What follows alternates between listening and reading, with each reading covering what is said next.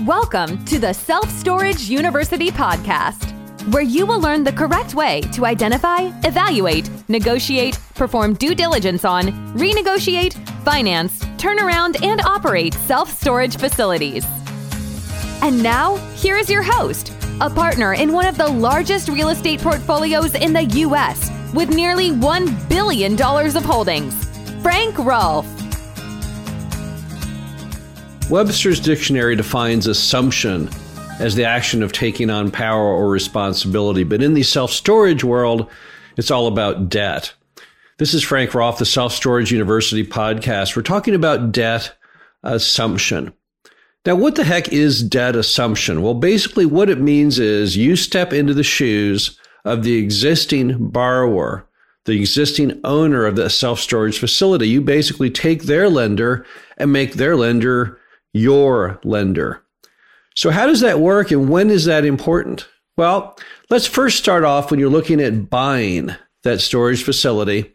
And let's assume that that person has a bank loan on it.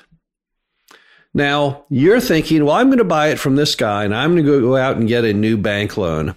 But what better candidate for that bank loan than the bank that already has the property and already has a loan on it? Now, why would they be so good? Well, they've already undergone the learning curve. They know all about that facility. They know where it's located at. They've probably already seen a phase one environmental. They've seen a survey. They've visited it many times. So you don't have to start from scratch with the lender and trying to explain to them all about the property. They already know most of the basics. On top of that, they've had a track record of success. Hopefully they have. Hopefully the borrower's been paying every month like clockwork. And so over time, they've come to respect that that property can create sufficient enough cash flow to pay the bills. So as a result, that bank, probably more than any other bank in America at that moment, would be your number one most likely candidate to make that loan. And remember, if you buy that facility and pay off that bank loan, all of that time they spent learning all about it, it's all lost. It's no longer an active loan, and they're going to have to go out and get a new loan to replace that loan. And who knows if that new property will be as good as the one that they already had the loan on. It's scary when you're a banker trying to make loans. You cannot really afford to have any default. The way banks work, they make money off of giving loans, right? That's how they make it, that spread between the loan interest rate and what they pay the person who puts the deposits in the bank. But they still don't have a lot of room for error. They can't really afford to make a lot of mistakes as a banker. You won't last long in your career. So all the time, they're trying to play it safe. They like things that are known commodities, or there's no more known commodity in the world of storage to them than the property they've already had the loan on. So don't think you can't go to the existing bank and simply try and re-up the loan. Now, how will that work? Well, I'm sure you're probably going to be paying more than the person that you're assuming the loan from paid. That would make complete sense. They're probably going to want to make a profit. They probably have raised the revenue. They've raised the rents or increased the occupancy over time. But that doesn't mean the bank won't make another new loan that even more money. As long as the property meets the appraisal, the bank shouldn't have a problem with doing that function. So don't be shy in asking the bank, hey, bank, I'm looking at buying this thing. Would you want to carry the loan on that? Just because it's higher, that's not necessarily going to scare them off. But there's such a natural player for it. When we've done assumptions over the years, we find the banks are actually appreciative of you going to them because it saves them from the pain and suffering of going out there trying to find a new loan. So the first stop, if you're buying a storage facility for someone who has a bank loan, is talk to that bank. See if they would want to make the loan. Now, let's assume there's not a bank involved in the deal. Let's assume it's just mom and pop.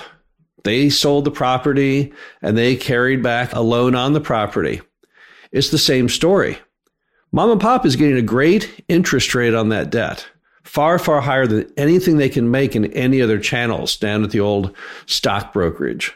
What does a CD pay today? Well, not much. Maybe 1 point if you're lucky, half a point more typically. What are they making an interest on their loan that they're carrying?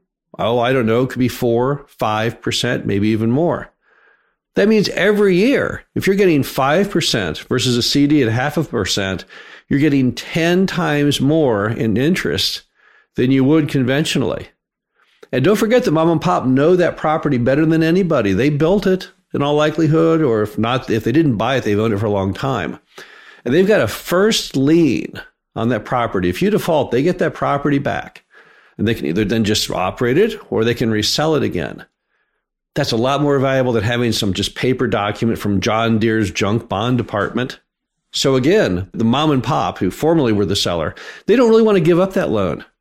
And many, many people in their loan documents on those seller financings, they have the ability to have you assume that loan. So if there's an assumable loan on that with mom and pop, that's definitely going to be your best means probably of getting a loan on that property. Now, can you increase the amount though? A little harder. Because while the bank is in the lending business, mom and pop really are not. So if you try to increase the amount of debt, if you try to pay a significantly higher amount than what that loan was, you might have to do it through the form of a second lien, leaving the seller's first lien in position and getting a second lien to bridge the gap between your down payment and the total price of the deal. But if you can work a deal using the assumption of that seller note, that's typically a very, very good idea. Now let's move on to another variety, which is the conduit loan, also known as the CMBS, Commercial Mortgage-Backed Security. How does that assumption process work? Well, the answer is very, very difficultly. Here's the deal. What a conduit loan is it's a loan that originates typically from a bank, but doesn't have to be a bank. And then the loans of it and many other properties are grouped together in a bag and basically sold on Wall Street to the American public at a certain yield. And when you go from the loan product to where they're gathered and bundled and sold, the act of doing that is called a conduit or a commercial mortgage-backed security. And that is no longer in the form of a bank loan exactly. Instead, at that point on, it is serviced by what are called loan servicers. Very different than bank officers who originate the loans. The servicer typically does not originate the loan at all. They simply manage the loan. They collect in the payments, they disperse the payments, and they also oversee the property. There's typically an annual inspection, things like that. Now, here's the problem when you have a conduit assumption of a loan. That servicer did not originally bless the deal, so they do not have their neck stuck out whatsoever, because no one can criticize them if the loan goes bad because they never said, hey, let's make this loan. All they do is just service the loan that's already been made.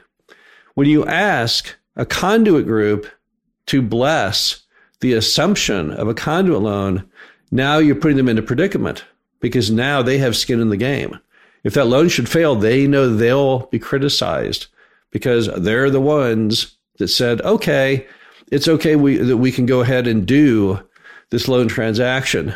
Yet at the same time, perhaps it wasn't the best of ideas. And if that fails, then guess who will be blamed? That's right, the servicer, who going into the transaction has absolutely no responsibility to the loan at all. So to get around that hurdle in the servicing world, typically they want 3 different people to bless the assumption.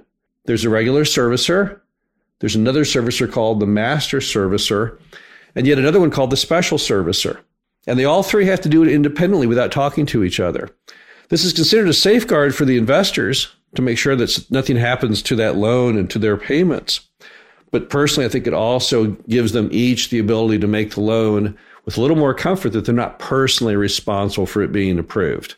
If it ever went bad, they could say the other 2 guys screwed up. But that's how it works. Now, because of this, an assumption on a conduit loan can take a really long time. On the bank loan, it doesn't take that long, really. Seller loan doesn't take that long either. But we've had conduit loans that have taken almost up to a year to get the assumption worked out. That's a long time. It's really hard to get any seller to stay in position and continue on with that deal if, in fact, they have to wait around a year for you to be approved. Now, why would they even do that? Why would somebody even agree to letting a year pass before you can close on the deal? Well, here's why. When you have a conduit loan and you try and prepay that conduit loan, you pay a horrible penalty called defeasance. So if you've never looked up defeasance, look that up on the computer. There's even a website you can go to called defeaswithease.com, and you could enter all the numbers of the loan. It will tell you what the penalty will be, but they can be substantial. I've seen defeasance penalties as much as a third of the entire value of the loan. You can imagine if you have $1 million loan, how horrifying it would be to have to pay $300,000 as an early payment penalty. However, if you assume the mortgage, there's no such penalty. Now, another problem you have with assumption, which needs to be pointed out, they can't resize the loan. They're not a bank. So if you're going to be paying more than that borrower paid for the property, you're going to have to pay a bigger down payment because you're not going to be able to increase not even $1 the amount of that existing loan. And a lot of buyers, they don't want to go ahead and have to put it up in the form of cash to where maybe they're at 50% down payment. So that's another issue when you try and have assumptions of conduit debt. But nevertheless, the very fact that that conduit loan can be assumed, it definitely needs to be on your list of possibilities on that property. Not that you necessarily will go that route, but you need to learn all of the ins and outs and terms of how that loan would work. The bottom line to it all, the best source on any loan, on any storage property, is what's already in position. First step you should have as a buyer when looking at a property is to find out who is the current lender, because they might very well be the best lending source for you. This is Frank Roth, the Self Storage University podcast. Hope you enjoyed this. Talk to you again soon. Thank you for listening to the Self Storage University podcast. Be sure to visit us at ssupodcast.com, where you can learn the correct way to identify, evaluate, negotiate, perform due diligence on, renegotiate, finance, turnaround, and operate self-storage facilities.